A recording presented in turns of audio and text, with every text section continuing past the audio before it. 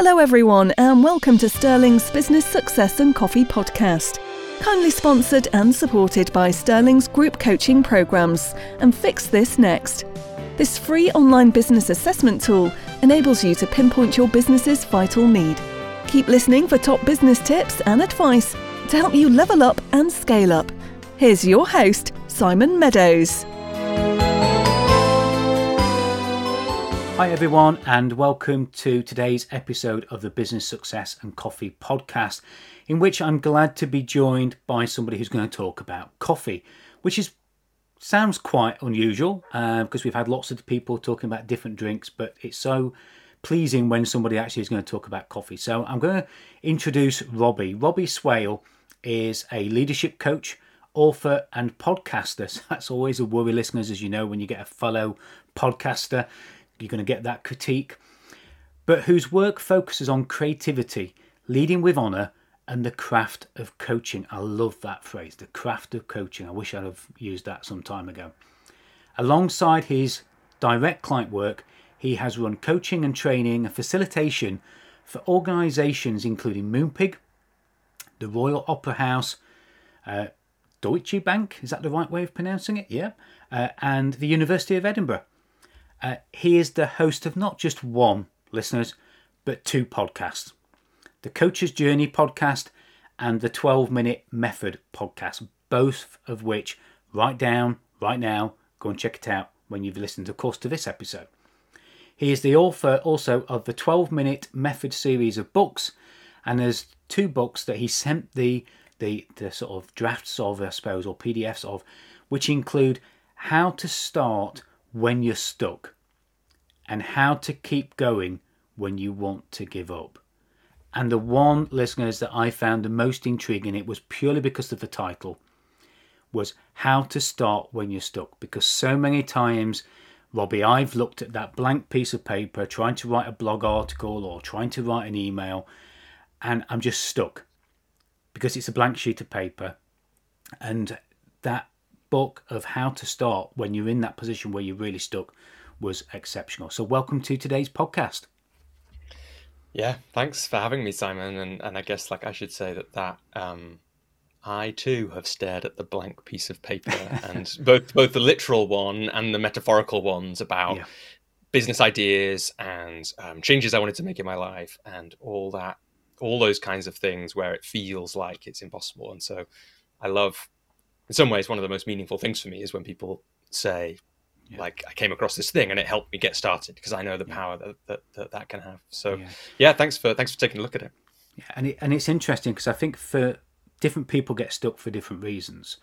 And one of the reasons I get stuck is because I see a blank sheet and I need input from other people to help kickstart that. I need something, even if it's a few words, just a little bit of inspiration, either by listening to something, reading something, or having somebody advise me, which is why I've always had a coach and got two coaches now, because they very often are that inspiration.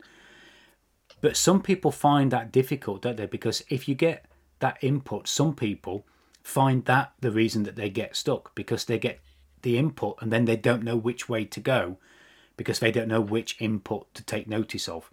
And it's interesting that different people get stuck because of different ways. And what might work for me to become unstuck is not necessarily the thing that's going to work for somebody else that's going to get unstuck, is it? Yeah, it's absolutely right. And I think what it's probably useful to say is that I don't know if everyone, and you can definitely get better at this, and this is part of my story, but there are enough stories about creative people, whether that's writers or entrepreneurs or something different, who have the ways that they get stuck themselves, for me to suggest that pretty much everyone has ways that they get stuck. Yeah. So even though sometimes this is a real relief to people, it certainly has been to me, it's probably worth saying we all often, like you say, we all get stuck in different ways, or it feels different, but getting stuck is not a reason to not do the thing. The fact that you have a way that you get stuck is not a sign that you, Simon, shouldn't be writing a blog post. Correct. It's just a thing that happens to you. Yeah. And we just need to find a way to work around it, go under it, over it, through it, either Absolutely way. Right. Yeah. Absolutely right. You mentioned something there, and we'll get onto the coffee in a minute, listeners, but you mentioned something there about creativity and entrepreneurs. And very often, I think a lot of entrepreneurs, I count myself as one of those. My background is not creative. I'm about as far from creative as you can possibly imagine, in the common sense of somebody who sees things and visualizes and writes, good copy or pictures. But as an entrepreneur, I would challenge anybody listening to this who is an entrepreneur to listen to what Robbie said there, because an entrepreneur is a creative person, because otherwise you wouldn't be an entrepreneur. You have created something by being an entrepreneur.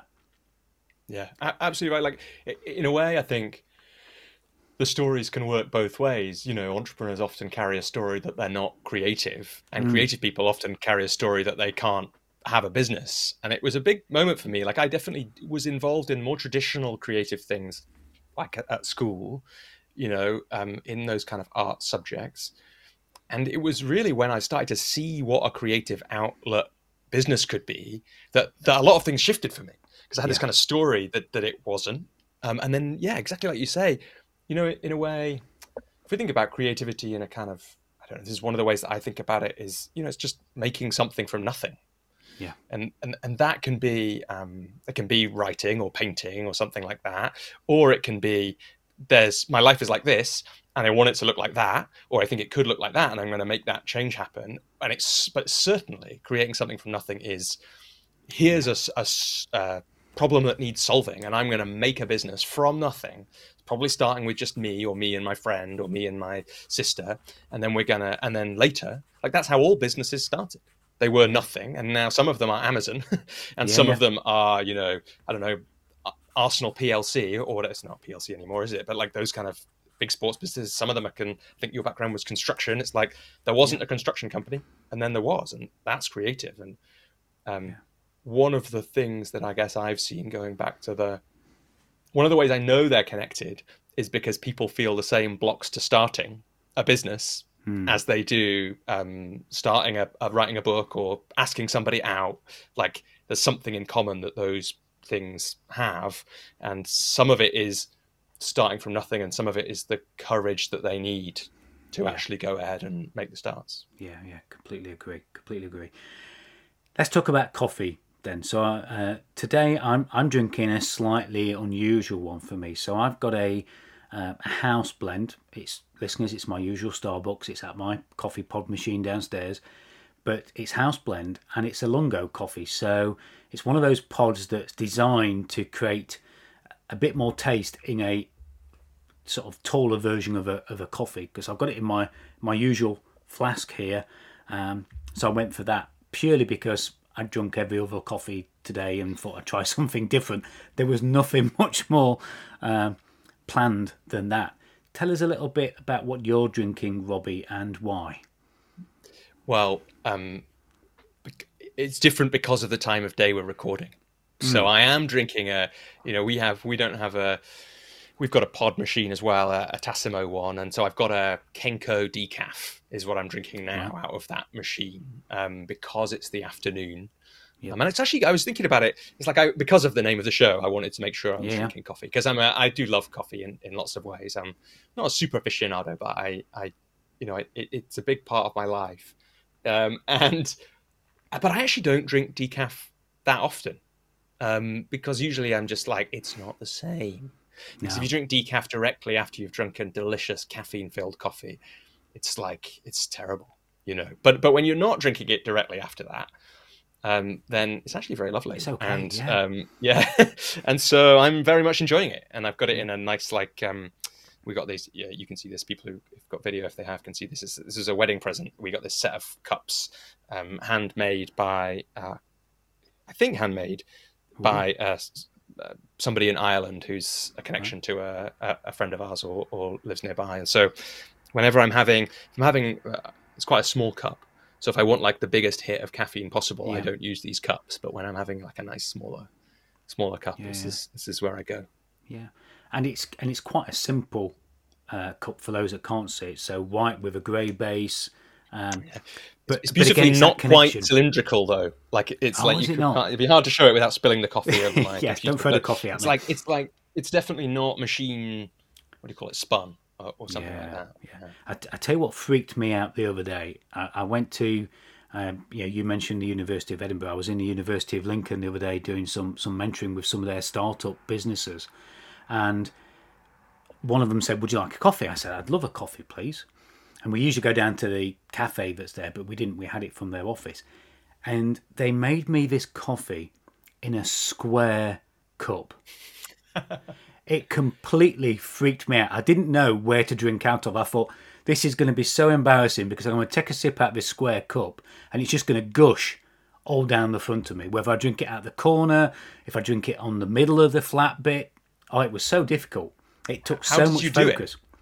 I went for the flat edge, but I made a particular effort to get as much, and this is going to sound crude now, but as much lip and as mouth against the mug as I could, because I did not want to make an idiot of myself and pour coffee all down my chest.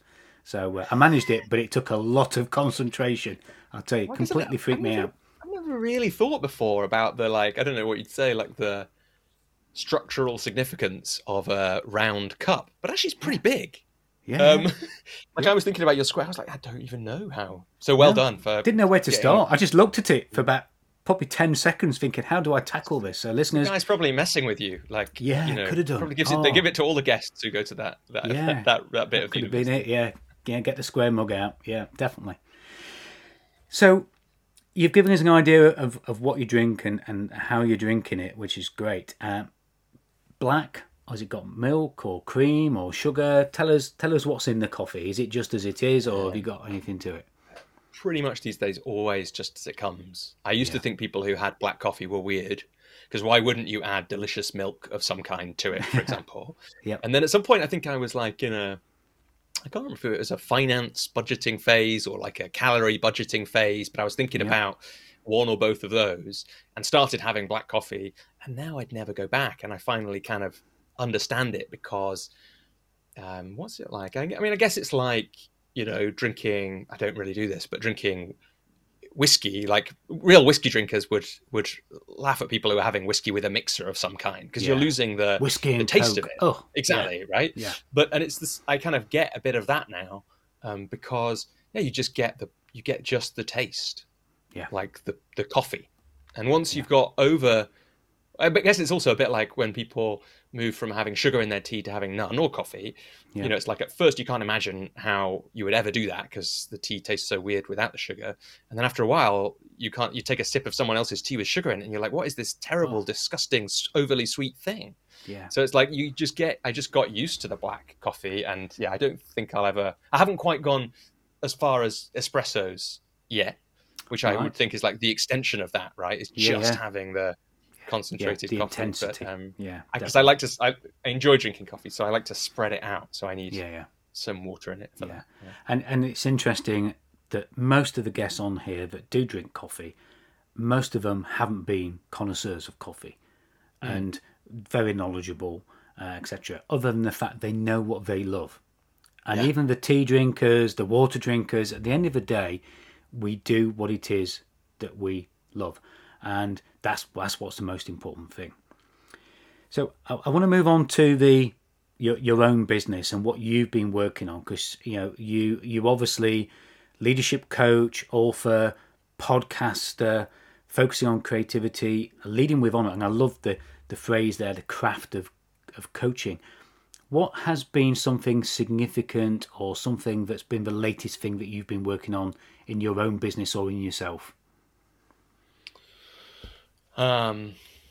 So in terms of projects, like this has been a year of publishing. Right. So in fact, by the time this episode comes out, tomorrow as we speak, the third book in the series is going to come out. Right. So by the time the episode comes out, it'll be there for people if they want it. It's called How to Create the Conditions for Great Work. And so it's been that, for me, has been one of the projects of the year, has been these books which were written quite a few years ago, were finished by almost 3 years ago. They were basically finished. Yep. And perhaps for all the reasons we were talking about with the blank page, they are only just showing up this year. So that's been the real focus. But what that's done in my business is it's meant I've had to think, like I've quite liked, and it's been mostly wise for me to be working mostly by myself for the 7 years or so that I've been coaching professionally. Yep. But the publishing journey has been one of the things I've been working on this year has been, how do I grow the support that I have around me as a creator, as an entrepreneur, to enable me to do more. And so that's been one of the other things that I've been working on. And one of my mentors, Robert Holden, he has this great phrase, dysfunctional independence. Which most of us have kind of functional independence that's important for a while, and then often it can become a little dysfunctional, so that we need to think about collaboration in a new way to go to a new, what Robert would say, something like every new level of success needs a new level of partnership. And so I've been thinking about that a lot in the last year or so. So it's interesting because many people listening to this will be thinking that writing the books is where you might have got stuck more, as you say, blank sheet of paper. But I think people do underestimate the effort and the inputs into publishing, all the different aspects that are involved. And yes, you can go on Amazon and they'll publish it for you, and you give your various rights away for that. What have been the lessons that you've learned, I suppose, through going through that publishing process? Of anybody that perhaps has a book inside them right now, they're perhaps taking it to that level where they're thinking about getting it out there. Any tips, hacks, tricks from the publishing side of things that you can share today? Yeah, a couple of things that come up. So one is, whatever the struggles you have with writing, you'll probably have those exact same struggles with publishing. So, for example, the things that hold me back is some version of what people might call perfectionism, something like that. Like the shadow side of loving excellence and striving for excellence is never finished. And so I had that a bit with publishing. Like I could have definitely published them 3 years ago, but I was asking the question, what's the right way for these books to be published? And that's the kind of the hack, if you like, is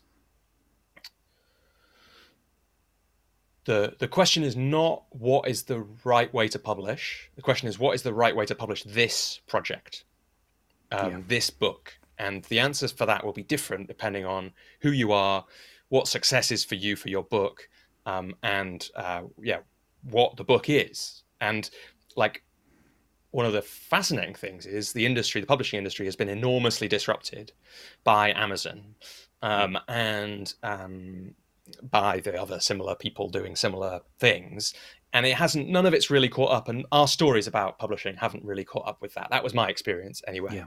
So there is some education that it used to be that if you wanted a book published, you just had to approach a publisher. They all basically did the same thing. And somebody would have to choose your book. And the wonderful thing is that's no longer the case.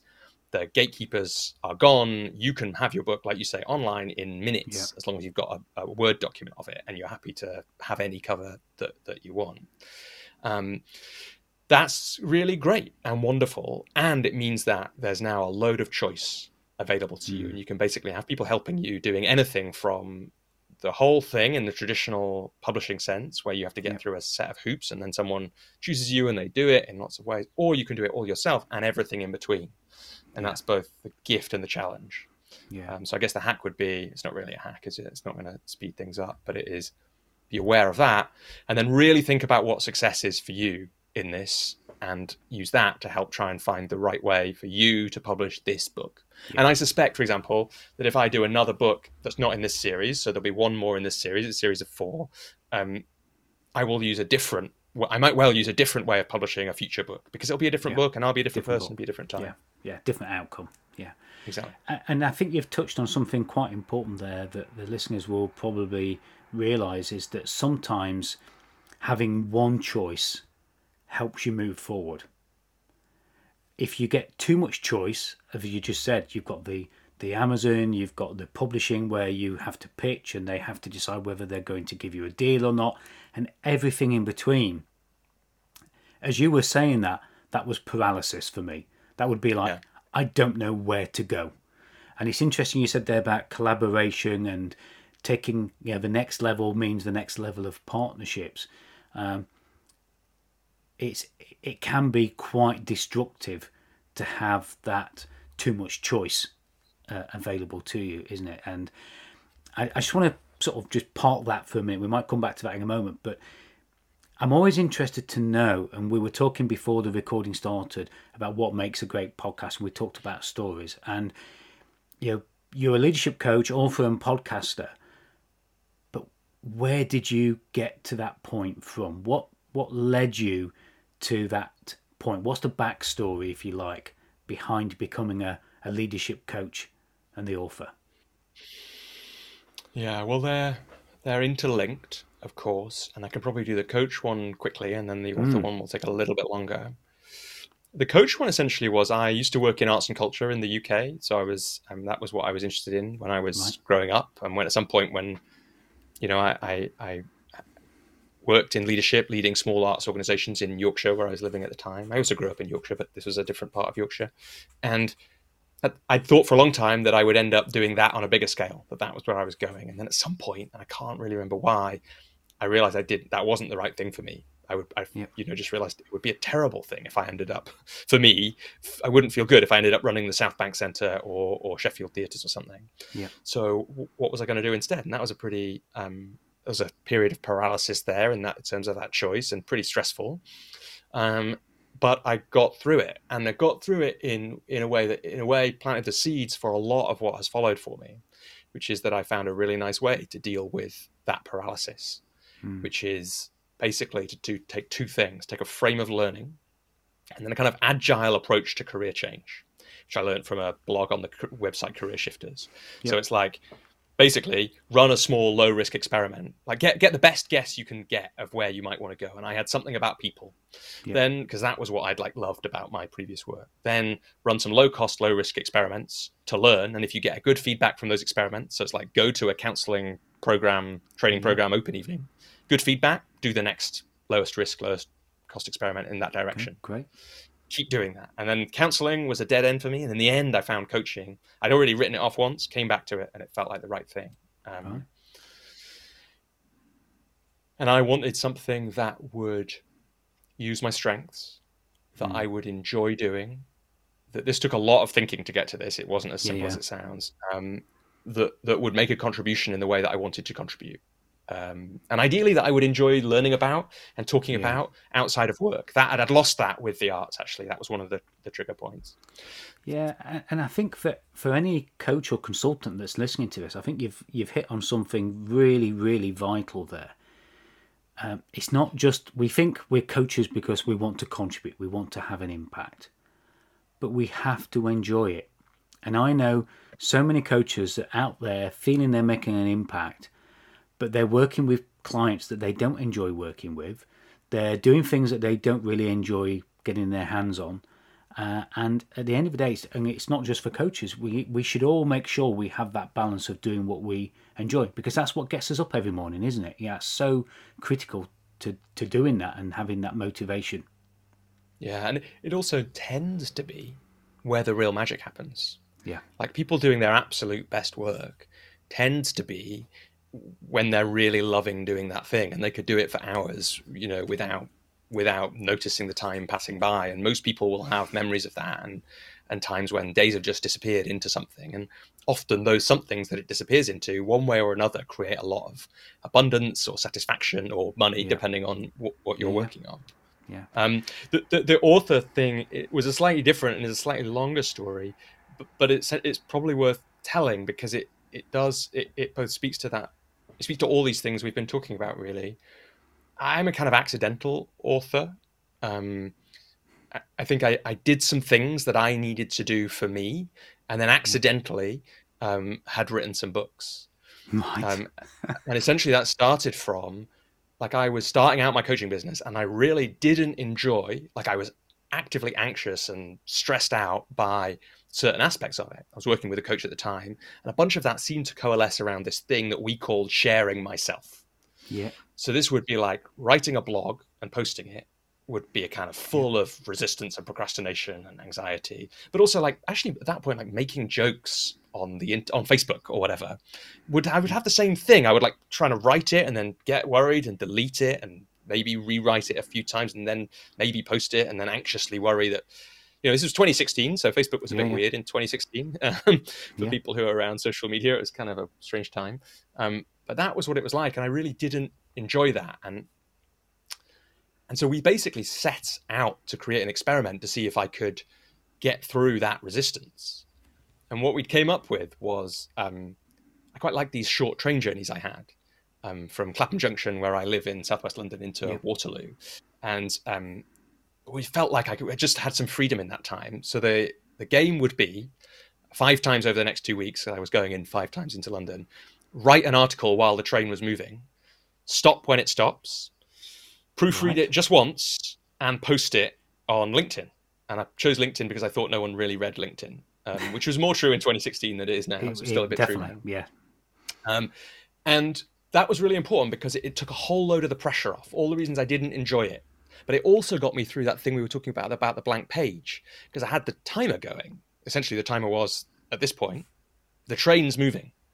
If it approaches Vauxhall and I haven't written anything yet, that's the next stop, then I'm in a bit of trouble, because what am I going to have by the end of it?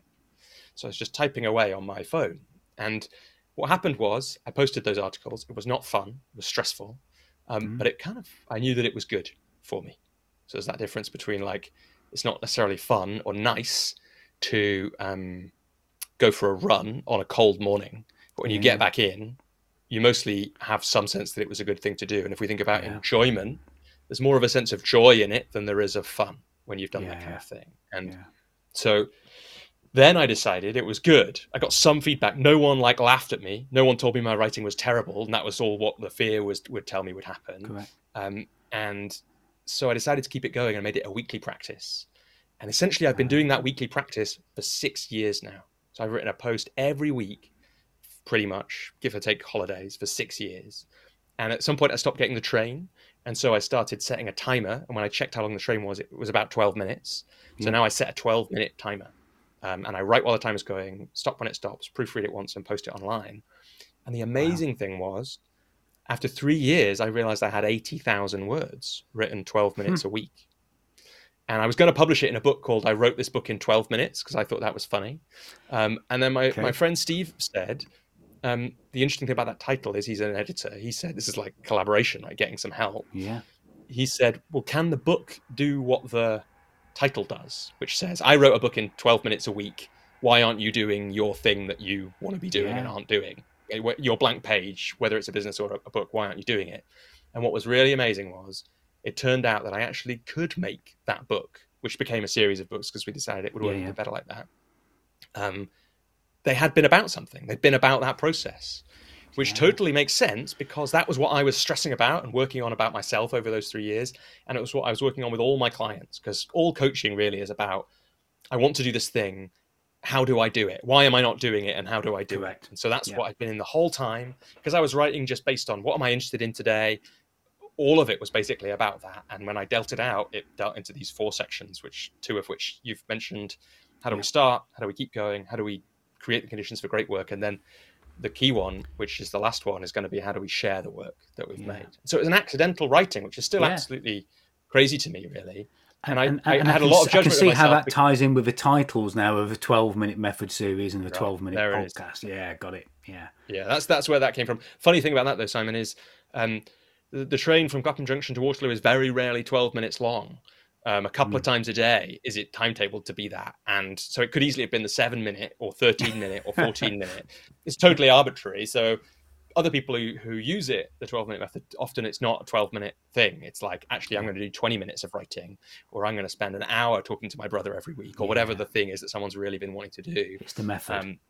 It's just doing the thing for a small amount of time every week, which is so obvious that this is true, but I didn't really know it until I did it for 3 and then 6 years, that if you do something, a small amount every week for a long time, you can end up with something magical. Like if you write 12 minutes a week for 3 years, you can end up with 80,000 words. Wow.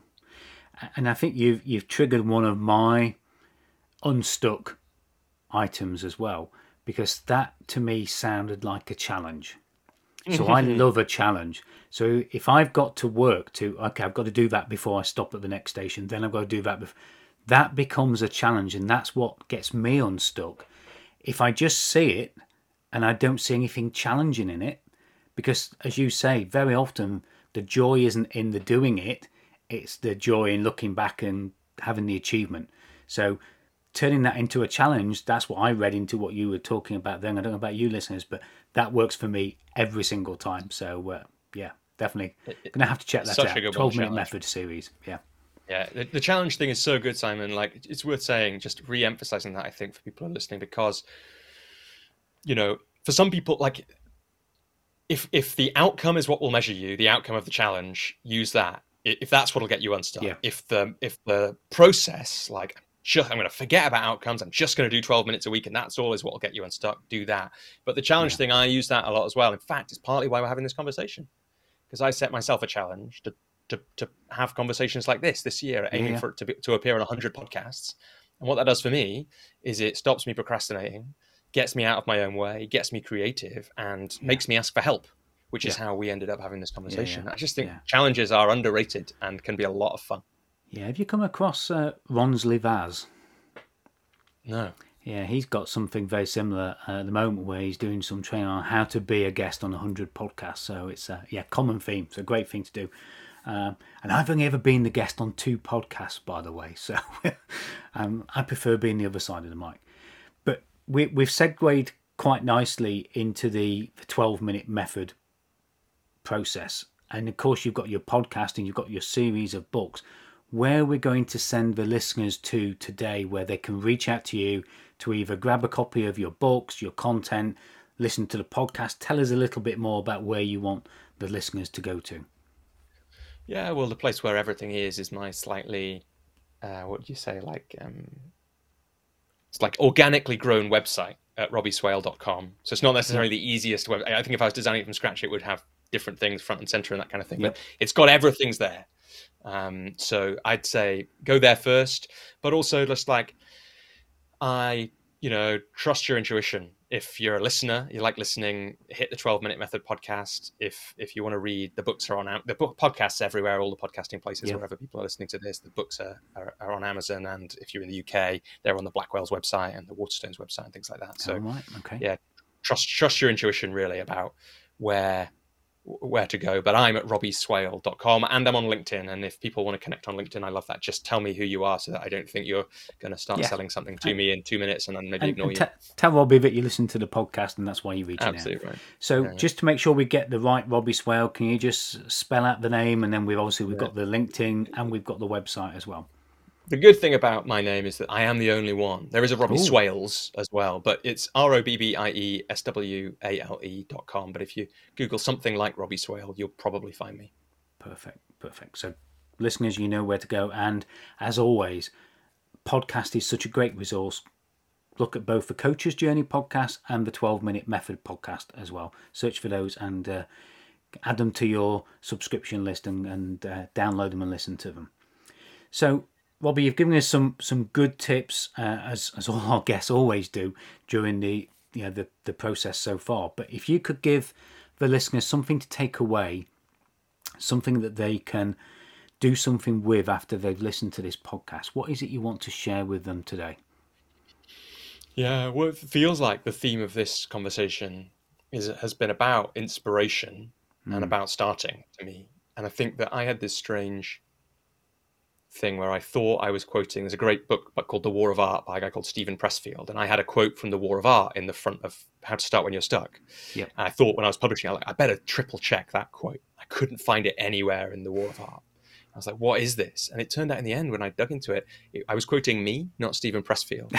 I'd written an article about Stephen Pressfield a long time ago, forgotten it, and it was me, but it was kind of paraphrasing Pressfield. But the thing that's at the start of the book is our inspiration is always around us. And it's when we make a start that we let inspiration in. And so my invitation to people would be, if you've got a thing, and lots of us do, and I've had many of them over the years, if you've got a thing that you've been meaning to do for a long time, and you kind of every now and again it comes into your mind, you're like, why haven't I done that thing yet? Find a small amount of time, ideally today, as people are listening to it, set a timer. You can do 12, you can do 30, you can do what you like, and just use that time to make a start with the thing and see what happens. And you'll probably feel resistance and you'll probably feel anxious, and that's okay, because that's what it's like to make something that matters. But once you've made the start, you'll have that feeling of courage and inspiration, and that's worth it. Yeah. And listeners, I completely echo that, and I've done that today. So I wanted to write a blog article. I haven't written one for a while, and I've been using the excuse that my VA team has disbanded and I've got nobody to send it to, so I haven't done it. And I've had it on my list so many times, but having it on the list doesn't get it done. So today I decided I got one appointment and I got on an hour before the next appointment. So I got to get that podcast done. And I still found myself, listeners, looking at emails and do it. No, just turn everything off, spend some time, get it done before that. And sure enough, I managed to get it done before and get it off to somebody who can hopefully write it up for me. So yeah, absolutely. Love it. Good tip. So important. And so start when you're stuck. How to start when you're stuck is one book, and how to keep going when you want to give up is another book as well. So lots and lots of content, listeners, to take part in there. Final question then, Bobby. And I've got to ask this because of the author side of it. If you were going to have your next coffee from your Tassimo machine, of course we're always open to sponsorship by all coffee pod makers, but shameless plug. But if you were going to have your next coffee reading one of your favourite business books, and I will ask you to choose a business book because this is a business podcast, what would that business book be, and where would you have the coffee? That's a really good question. I love drinking coffee. I love drinking coffee and reading. When I've sat down, in the darkest parts of COVID, when I was in my hardest bit, I made a list of what are the things that I love doing. And then I was I'm going to do some of them because I don't know how else to be happier in this difficult time. And one of them was sitting in the sun, reading, drinking coffee. So I'd love to. I'd do it somewhere in the sun. It could be on our balcony here. It could be other parts of the world where I'd love to do that. And what business book? Well, the one that comes to mind today is a book called The Meaning Revolution by Fred Kaufman. Not had that one before. Fred Kaufman is an Argentinian consultant and author, but he's worked for Google and LinkedIn. He's based in the US, was a professor at MIT. What I love about that book is the more accessible of the two of his books that I've read. And it's a very complete, very practical leadership book. What I like about him is he's incredibly practical. So he'll guide you through frameworks to have hard conversations, but his work is also grounded in deep Eastern wisdom. So it's it feels like you're getting all parts of me are getting spoken to by that book. And I guess the reason another part of the reason I've chosen it as well as well as loving it is it's one where I feel like I've only actually read it once. I feel like I could probably read it 5 times and still be getting more from it each time. So I love Kaufman's work, and that's a really good one. Yeah, and I love a book that you can read and then study. Because there's a difference between reading and studying a book as well, isn't there? So that's it's a really great way of putting it. Yeah, I've read it, but I haven't studied it yet. So I'd love to have some time with a coffee to do that. Great. Well, you've been an amazing guest, Robbie. Thank you for sharing so much. Listeners, you know where to go. You've got the book titles. They'll be in the show notes. The latest book will be in there as well, and we'll make sure you get all the links. And robbieswale.com is where you need to go. Thank you for giving so much value and for giving up your time today as well. I can see it's getting slightly dark at your end as it is on my end as the sun comes down here in the UK. Thank you so much for sharing everything you have today. It's been a pleasure. Yeah, thank you so much, Simon. And listeners, you've only got 2 things to do now. Number 1, go out and do something with what Robbie has shared today. Whatever aspect, you've had so many things that you can take away, but go out and do something with it. And the second thing is, leave the review of the podcast. Tell us what you learned, what you did, and the impact that it had. And that's how you can honour the time that he and I have given up by recording this podcast and giving it to you. And of course, reach out to Robbie, connect, listen to his podcast, read his books, and I look forward to having you on the next podcast. Bye for now. Thank you for listening. Don't forget, if you'd like any help and support with your business, do get in touch with Simon. And to discover what your business needs you to fix next, visit www.sterlingcoaching.fixthisnext.com. Please do subscribe so you don't miss the next episode. And Simon would love you to rate and review the show too. Thank you.